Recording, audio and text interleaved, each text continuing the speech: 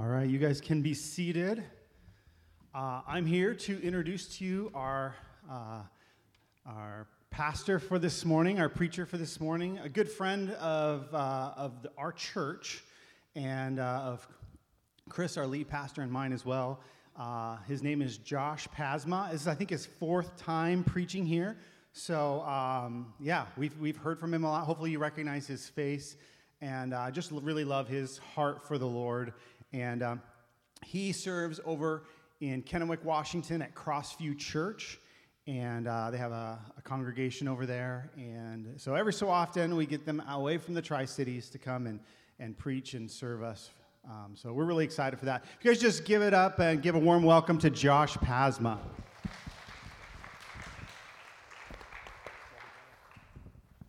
Good morning, church.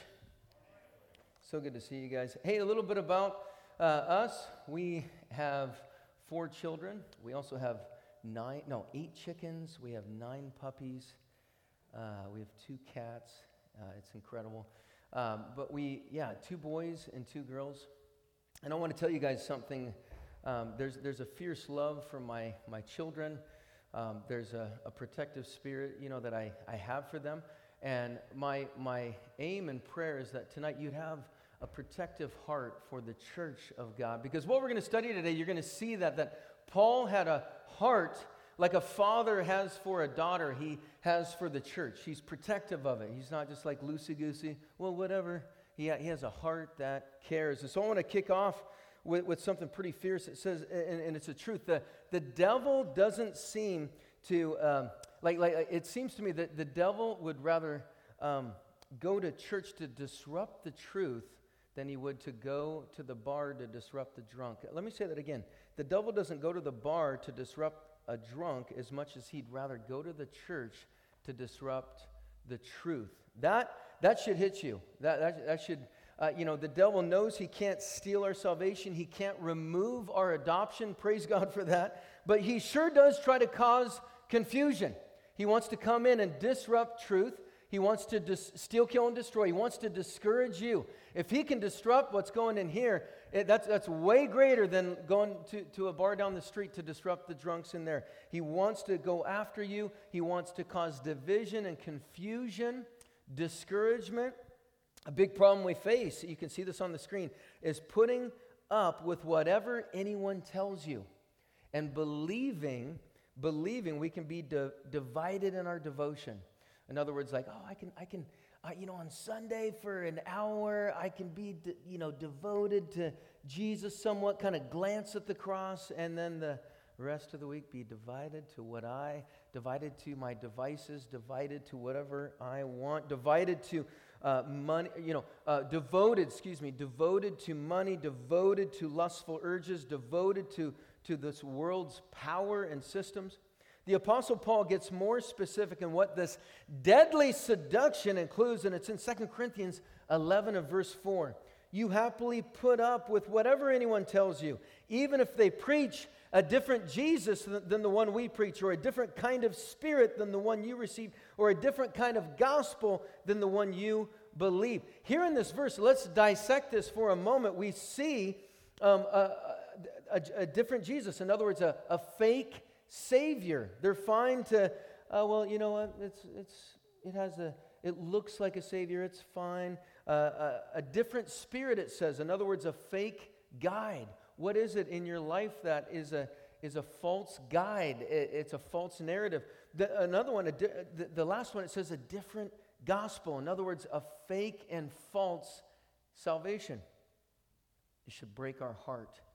And give us a godly anger and jealousy for those that are falling away, those that are their hearts tend to wander, and even our own heart that has a propensity to chase after other things that aren't really Christ, that aren't really the gospel. So here is a big, glaring counterfeit Christ today.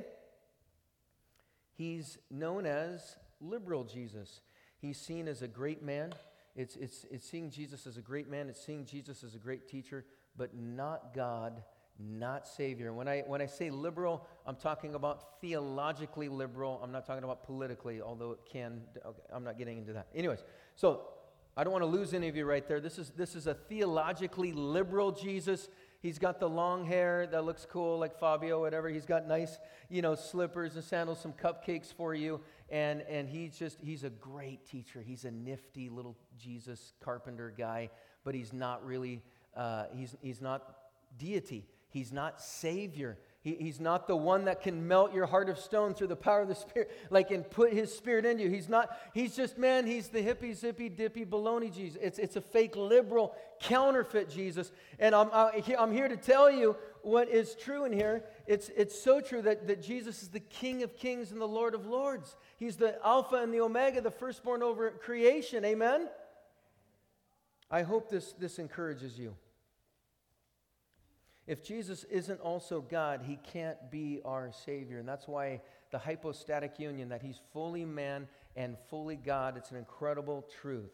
So we're going to read today's passage and see how the truth of God's gospel should motivate us to undivided devotion. In fact, if you want to write this down, His motivation for our salvation should empower our devotion. If you want to more simply put, His devotion for our salvation should make us a devoted people. So let's turn our Bibles. We are in 2 Corinthians chapter 11. And over in Kennewick, again at Crossview, this is what we've been preaching. My favorite place to preach is in the Franklin County Jail. I got to see, when I preached this sermon, by God's grace, a couple men were saved. And even a guy that was sitting in the front row, he was like, hey, can I get a Quran or whatever? And the other chaplain's like, hey, I'm trying to get you that or whatever. And he's like, can I have a kosher meal? And by the end of the message, he was like, hey, can I visit Crossview? So cool. Does that get you excited?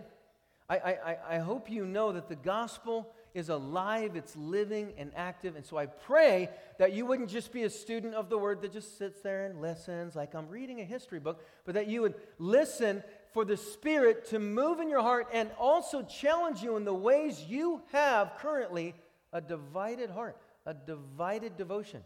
And I would argue, in fact, it says there's none righteous, no, not one, that all of us are divided apart from the Spirit working in us.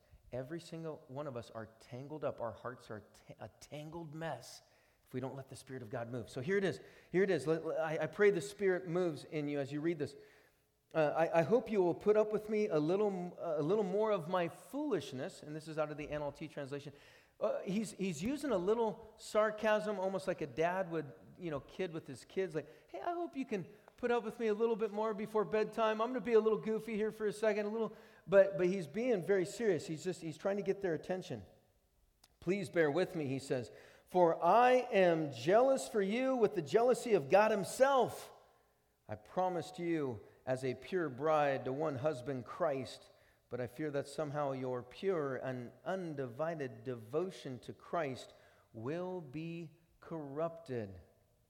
Just as Eve, Adam and Eve, right in the garden, just as Eve was deceived by the cunning ways of the serpent, right? Back in Genesis, we know that story. Verse 4, you happily put up with whatever anyone tells you, even if they preach a different Jesus than the one we preach, or a different kind of Spirit than the one you received, or a different kind of gospel than the one you believe. But I don't consider myself inferior in any way to these superior apostles. Again, he's using sarcasm. He doesn't see them as super apostles or like avengers or something. He's kidding there. But who teach such things, I may be unskilled as a speaker, but I am not lacking in knowledge. We have made this clear to you in every possible way. Was I wrong when I humbled myself and honored you by preaching God's good news to you without expecting anything in return? I robbed other churches by accepting their contributions so I could serve you at no cost. So he's like a pastor that's coming in, he's preaching, and he's not taking up an offering, and he's not saying that that's a good thing. He's like, you guys are, I would cause you to stumble in that way, like you're weak, and so these other strong, mature churches actually paid my way to help minister to you. And he's not saying that he's like, come on, guys, we need to step up here. And then he says, so I could serve you at no cost. And when I was with you and didn't have enough to live on, I did not become a financial burden to anyone. Who are the ones that helped him? It says right here. Another church. For the brothers who came from Macedonia brought me all that I needed. Some people take this verse out of context and they're like, oh, this pastor didn't get paid. We should never take up an offering or never do that. No, we should support those, and there's lots of scripture on that. And he's saying the Macedonian church, those guys helped the church of Corinth. I have never been a burden to you, and I never will be. As surely as the truth of Christ is in me, no one in all of Greece will ever stop me from boasting about this. Why? Because I don't love you. God knows that I do. But I will continue doing what I have always done.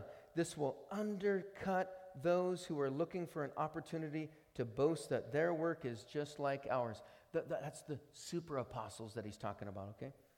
These people are false apostles. They are deceitful workers who disguise themselves as apostles of Christ.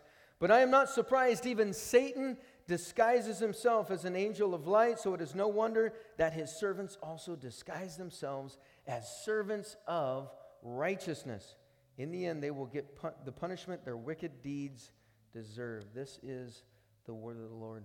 Holy Spirit, we invite you to move in this place, move in our heart. Lord, we need you. Apart from you, we can do nothing. We pray, Lord, that through you, you do a work in us, that in you we can do all things through Christ, all things through you, Lord, that we would walk in your spirit, walk in your truth, and that we would be a changed people in our actions, not just with our mouth, but in our actions. In Jesus' name, amen.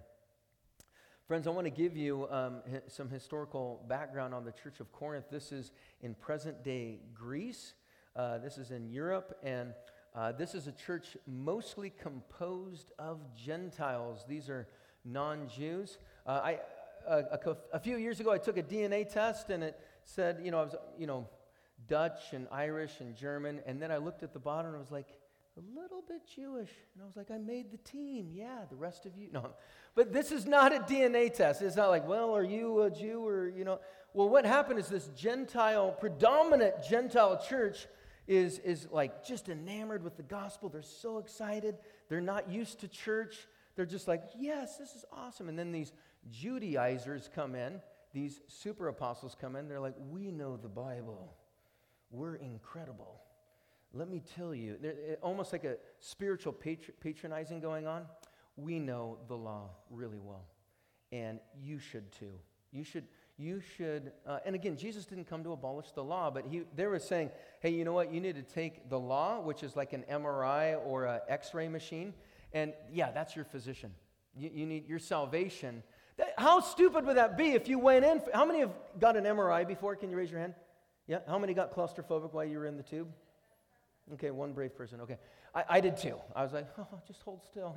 Right? The MRI, it checks things. An X-ray, it checks things. The law of God, it checks things to show you that you're a lying, thieving, adulterous heart. Right? I mean, it measures you. It shows you you're a sinner. That's the law. How silly would it be if your physician's like, hey, yeah, so this showed you that your bone is broken, and yeah, that's going to be your salvation. That's going to be your healing. Well, doctors, don't you want to do surgery or set my bone? No, you're good to go. Thanks for coming in. Yeah. Would you like an X-ray to take home for your kids? Yeah. So do you see how silly that is? These Judaizers are like, the law is your salvation. Jesus plus the law. Jesus plus something. Jesus plus your works. The big idea of this passage, and you can see it, here's the proposition, which is a truth about God married to an action. That's what a proposition is because we have been promised to Christ, right? We've been promised to Christ, we should have undivided devotion. I remember sitting down 21 years ago. We've been married 20 years, this is my wife, and I remember being engaged. I think we were engaged 10 months, right? 10 months. Felt like 10 years. But anyways, I remember sitting down with my father-in-law, and I wanted to ask his permission to marry his daughter. And I remember him saying, could we go to the back of the house? And I was like, is he cleaning his gun back? What's back there? Like, what's back behind the house? But, right, like Paul is promising the bride, the church, to a groom who is Christ. And I still remember when the doors opened and the music, all of a sudden I couldn't hear the music. All of a sudden I couldn't see the rest of the church. It was in Richland where we got married. And I remember when my eyes met my bride's eyes, it was incredible. Everything stopped. Absolutely wrecked my heart. It was beautiful. We should have that kind of heart that longs to see the visible image, anticipate seeing the visible image of the invisible God, Jesus Christ, the firstborn over all creation. That we should have that heart. And friends, I'm telling you, if you just pull your bootstraps of religion up, and, oh, I got this, I'm ready for church, here we go, you will fail. You will wane. You will wear out. You need the living God and His gospel, His devotion for your salvation, that to absolutely wreck and rebuild your heart. Otherwise, you are just getting all dressed up and gussied up for nothing. 2 Corinthians 11:3, but I fear that somehow you're pure. Does this say perfect devotion? Does it say perfect? No, pure. This means you are trusting in the one who is perfect. You're trusting in His precious work, that the blood of Jesus Christ has not only washed away your sin, not only has covered your sin, but His righteousness becomes your righteousness, that when God the Father looks at you, He sees His Son alive in you. That is devotion to you that should make us a devoted people. Undivided, pure, undivided devotion to Christ. But there's a worry of a corruption. It says, I'm worried. I fear, he says, I fear that somehow your pure and undivided devotion to Christ will be corrupted. If you want to write down corrupted, here's a couple synonyms. Corrupted would be like tainted, perverted, poisoned, twisted, a little bit true. Jesus plus works, Jesus plus your lust, Jesus plus whatever it is. I encourage you to take a picture of this next thing on the screen and post it. You're going to hear me talk about the phone a little bit later. Just remember, the phone can be good, it can be bad. I would encourage you, this thing has rocked me. The father of lies wants to destroy life and promote lies. The father of life wants to promote life and destroy lies. It's a complete reversal. But what literally do you see on media? What do you literally see being fed to you? The father of lies. It's like literally, it is, you want to destroy life? You want to promote lies? Yes. That's the world. The world wants to do this. The father of life wants to promote life. In fact, if you want to promote life, look out. Death threats are coming. Look out. People, how could you be so closed-minded? Why would you want to promote life and life abundantly? Why would you want to destroy lies? How could you be so hateful and want to destroy lies? Do you see it? The world will say that. How could you be so mean? You want to destroy that? That's a great thing. When you, in actuality, know it's a lie, a false narrative. God wants to use the church, the bride of Christ, to promote life. And friends, I want to tell you, I want you to almost imagine this is like the Seattle Seahawks locker room. We're going out on the field. But some of you are like, I just want to, I went to church, I played. That would be like the Seahawks showing up to the locker room, getting all dressed up, getting their pads on, hearing some plays, and then patting each other on the shoulder pads. Say, man, what a great game. And then getting your pads off, putting it in the locker, and never stepping foot on the field. But man, you played football in that locker room for 1 hour. Woo! Right? Be the church. God wants to use you. Not just the leader. Like you're like, well, you know, Matt, Nickel, and the other, and Pastor Chris, and man, we are your 12th man. You got it, buddy. Go get it. We'll be here for the locker room talk. How does that go? That's a weak football team. But man, we're the 12th man. We're going to cheer you up. Man, you were singing. But you know what? I was singing with you, buddy. I was clapping. I mean, that was awesome. But how silly would it be if we all just stood there and watched our man sing here? Whew. You played the bass, great. The drummer, we have to be the church. We're a part of it. We don't watch them. We are a part of them. We don't watch Chris preach or Matt preach. We are preaching throughout the week, we're walking across the room in our office, we're walking across the street, we're come on, living differently. We're in gospel community. We are the vibrant bride of Christ, pure, undivided, not just like, well, you get 1 hour, I'll get dressed up and play some football for 1 hour. I'll play church for 1 hour. Paul is like a father that has been training and discipling his daughter, the church. Now, is it literally biologically his daughter? No, that's not possible. But you get what I'm saying. This is a metaphor. He says, I am like a father. I will prove it to you with the Bible so you don't think I'm just using some nifty analogy. It's right here. 1 Corinthians 4:15. Look on the Sky Bible. It's up there. For though you have countless guides in Christ, you do not have many fathers. For I became your father in Christ Jesus through the gospel. Some of you are just seeing me for the first time. Guess what? Through the gospel, we're literally family. You just met a brother that you didn't know you had. Right? You're stuck with me, sorry. No. Well, right? Isn't that awesome? You're my sister in Christ. You're my brother. You're my crazy aunt in the back. Yeah, talking to you. No, I'm just kidding. I'm leaving. Look at what kind of heart Paul has. He's a very concerned father. Check it out, 2 Corinthians 11:2. For I am jealous for you with the jealousy of God himself. I promised you as a pure bride to one husband. Paul has a godly jealousy for the church, much like David had a jealousy for Israel.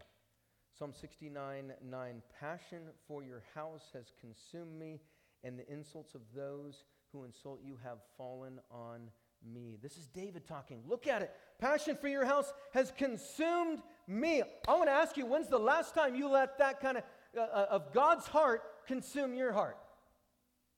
Can we talk about the elephant in the room? Many of us, post-pandemic, are still stuck in the pandemic, and we're like, I ain't going to let anything bother me again. I'm staying off the news, which actually could be good. But how many of us have insulated ourselves? You know, when someone's like, hey, Al and Linda, two of the coolest people, you know, if they're like, hey, you want to come over for dinner? And you're like, yeah, what I'm going to do, Al, I'm going to pray about that. I'm going to check with my wife, okay? Yeah, thank you so much. I'll pray about that. Which is a no, right? Boy, we pray about it. We smile. Thank you for the invite. I see you. Thank you. But we don't do many of us are afraid of community. We can handle the 1 hour locker room talk. We ain't going to play football. We didn't just get tackled. We got pummeled the last time we put pads on. Right? Some of you are like, I don't get football. What are you talking about? As a church, sometimes we're an army that shoot our own wounded. Sometimes we're an army that ain't playing so nice. I told you in the beginning, the devil is not in the bar trying to disrupt the drunk. He is trying to disrupt truth in here, and you have to have a protective heart. Praying. Aggressively praying on your knees, pleading for the God of the universe to consume your heart with his heart, that you would have a godly jealousy. Nahum 1:2, the Lord is jealous, is a jealous God filled with vengeance and rage. He takes revenge on all who oppose him and continues to rage against his enemies. And we see the source of his anger. Psalm 78:58, they angered him with their high places. They aroused his jealousy with their idols. Here we see God's heart towards a rebellious, divided Israel. They were putting other things in the place of God. What is your functional idol? What is it that has been pulling at you? I've been seeing a counselor for 5 years just to help. And it used to be weird if a pastor saw a counselor like, geez, what's wrong with that pastor? Let's pray for him. Now I think it's weird if your pastor doesn't see a counselor. I think everyone should have a counselor. But I was frustrated, and I felt my anger starting to go up a couple weeks ago because I just wanted to see, I saw an ear, nose, and throat doctor. I just wanted to get my allergies taken care of, So they're like, yeah, you got to do an allergy test. You just got to drive 2.5 hours that way to Spokane. Again, I'm in Tri-Cities, so not from here. You tracking with me? So you just got to go to Spokane for that test. Your insurance requires that you go to Spokane. And I was like, well, no, I'll self-pay. I'd like to do it here in Tri-Cities, you know? No, you can't do that. You got to go to Spokane. So I was pretty frustrated, pretty angry that I had to go to Spokane. And yet, plus, I was also a little nervous about like getting poked a bunch. I heard it didn't hurt, but again, my nickname is Pass Out Pasma. My last name is Pasma. So I was just like, needles don't go well with me. I'm going to probably pass out. Like, what's going to happen? And I remember I was working on this sermon, and I was like, here is a chance. Lord, work in my heart. Help me to minister to the person stabbing me. No, I'm kidding. But she's poking me in my arm, and I just said, like, hey, by the way, have you found a church? And she goes, and she about fell over. She was like, I just moved here from Louisiana.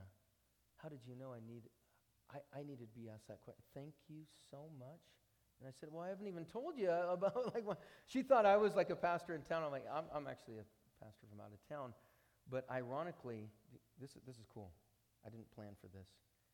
Literally, the church I was recommending to this lady in Spokane, that dude, that is the pastor of that church, his name's Zach, who pastors, it's called The Rock Church, is preaching at my church so I could be with you guys. And so she was like, I'm checking it out. This is awesome. Oh my gosh. She was like just lit up. How did you know I needed to be invited? Like, this is great. Guys, be the pure, undivided church. It doesn't mean perfect. Guys, I was an angry preacher. I was an angry pastor that was grumpy and almost woozy a little bit from the needles and was like, no, in my weakness, God is strong. I didn't invite this lady. And man, I came out of there like excited. Not because I also found I'm not allergic to cats or dogs, and or my wife. I was like, yes, this is great. This is great. But also that lady hopefully found a church. It feels, did you know you're wired for pleasure? Your tongue has taste buds on it because your Creator cares about you enjoying pleasure. It's just your pleasure is not strong enough. Many of our pleasures are for the things of this world, and they're weak. Like there's nothing greater than the power of God coursing through your veins. In a sense where you were like, yes, God is alive. God is using me, and this is amazing. He's changing my heart's affections. And the people around me, I'm seeing wind get put in their sails. They're getting excited.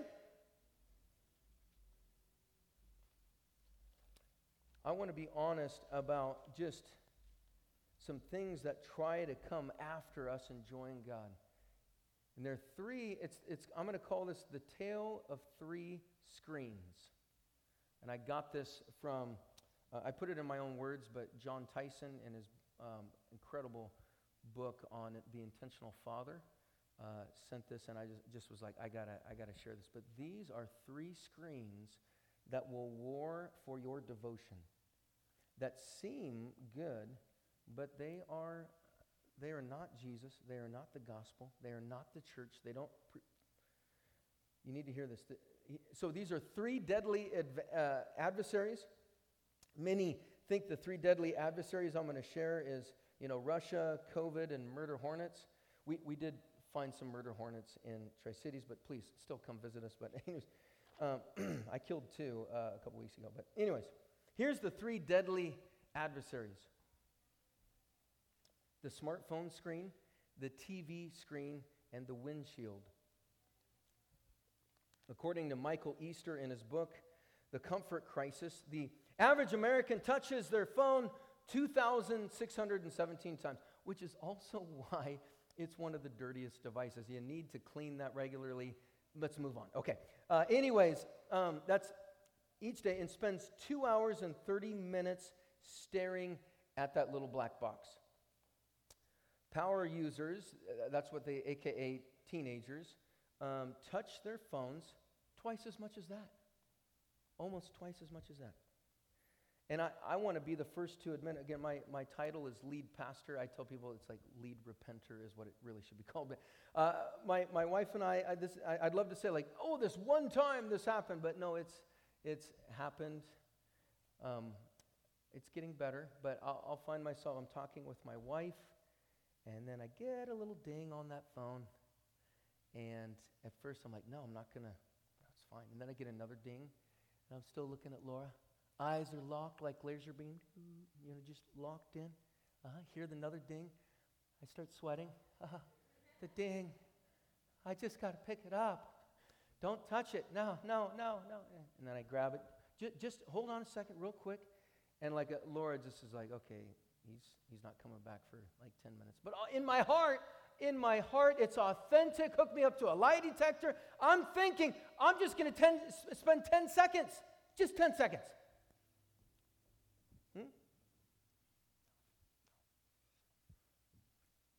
Sucks us in. Smartphones, you want to write this down. It's a great theological principle. It's very long. Smartphones make us dumb clones. Okay, there we go. Not only is screen time dangerous, by the way, Laura, my screen time was down 15%. Yeah, sounds good. Okay. Do you guys get those little, okay. Does anyone want to tell us if it was, no, kidding. See, the Judaizers would be like, who's the great Christian whose screen time was down? Huh? It's not about works, but we do want to let God and his gospel work out so that we would be different. But okay, let's keep going. So screen time can be dangerous, but it's what is feeding us on that screen time. Many times it is a false narrative, a false gospel, a false hope that grabs your eye, and you begin to chase it like a rabbit hole, like Alice in the rabbit hole, you chase it.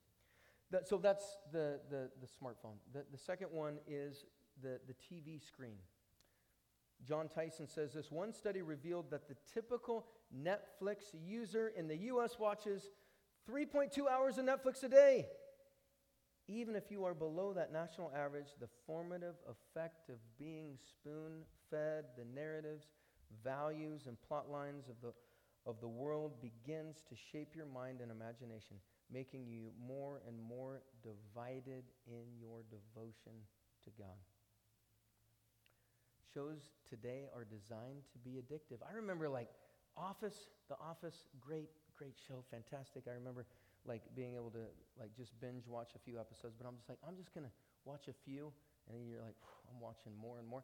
It's just it is, since that show, it's everything's on steroids. Everything is so incredibly addictive. You want to be careful and not be like, I got this. Like the Judaizers, I got this. I have self-control. Really? There's none righteous, no, not one. Every single one of us in this room have a tangled, divided heart until we let Christ have it. And I'm going to tell you, daily we need him to wreck and rebuild our heart. Okay, the last one I'm going to talk about is the windshield, right? No more working from home. COVID, some of you are like, thank you, COVID, to get to work from home. Now it's back to work, and you got a huge commute. According to the Census Bureau, the national average commute time in the U.S. is 26.6 minutes. That means as a whole, the daily average, that's about 53.2 minutes, about an hour. I want to challenge you, have your commute, turn your car into a church on wheels. Are you listening to the Word of God? Are you praying for your family? Are you praying for the church out loud? Or do you allow the tale of three screens to cause distraction, escapism, and just pull you away? As we close, I want to share this. The big idea of this passage, one more time, is because we have been promised to Christ, we should have undivided devotion. Again, his devotion for our salvation should fuel our motivation for him. I want to challenge you, don't just talk about the things that are pulling at you. Actually have accountability. Say man, I'm going to tuck my phone in for bed. It's got a little binky and a nightlight. I'm going to its own nightlight, and I'm going to tuck it in downstairs. I sleep upstairs. My wife and I sleep upstairs. We're going to just have a 1980s alarm clock. 80s are cool. Top Gun's back. Why can't alarm clocks be cool? Old school. Some of you are like, I need my phone for an alarm clock. No, let's maybe tuck those bad boys into bed. Let's not bring our phones to the dinner table. Let's actually have some control. But again, the Judaizers would be like, next week, all right, whose screen time was down? Who put their phones to bed? No, it's out of the precious work of Jesus moving in us that we want to actually not be divided, and we want to not be divisive, and we want to take our devices and go, I need to change. I want to change so I can see the grace of God, not these things that are pulling at me. My wife encouraged me. Our oldest is 14, and this will be my last story. He just has a heart for Jesus. He actually plays bass guitar on our worship team, and he's playing football. He's doing two-a-days. So they just started tackling yesterday, and it's going well. But my wife was like, hey, why don't you watch the movie Risen with your son? I think that could be really good. It came out like 4 or 5 years ago. Great movie. Again, it's just called Risen, like Christ is risen. So we watched it, and there's this scene where Jesus comes over to this leper, and actually before he comes over to the leper, these people are just like kicking him and yelling at him to get away, and Jesus comes over and just envelops him, like hugs him.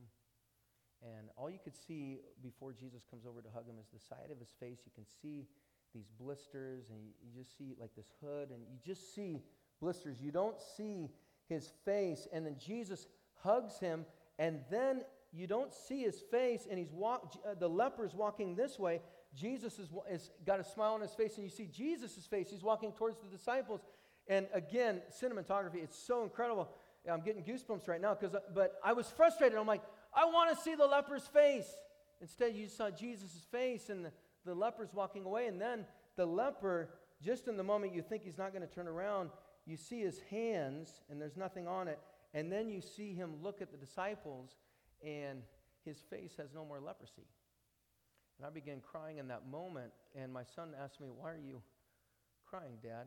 And I said, because I am that leper.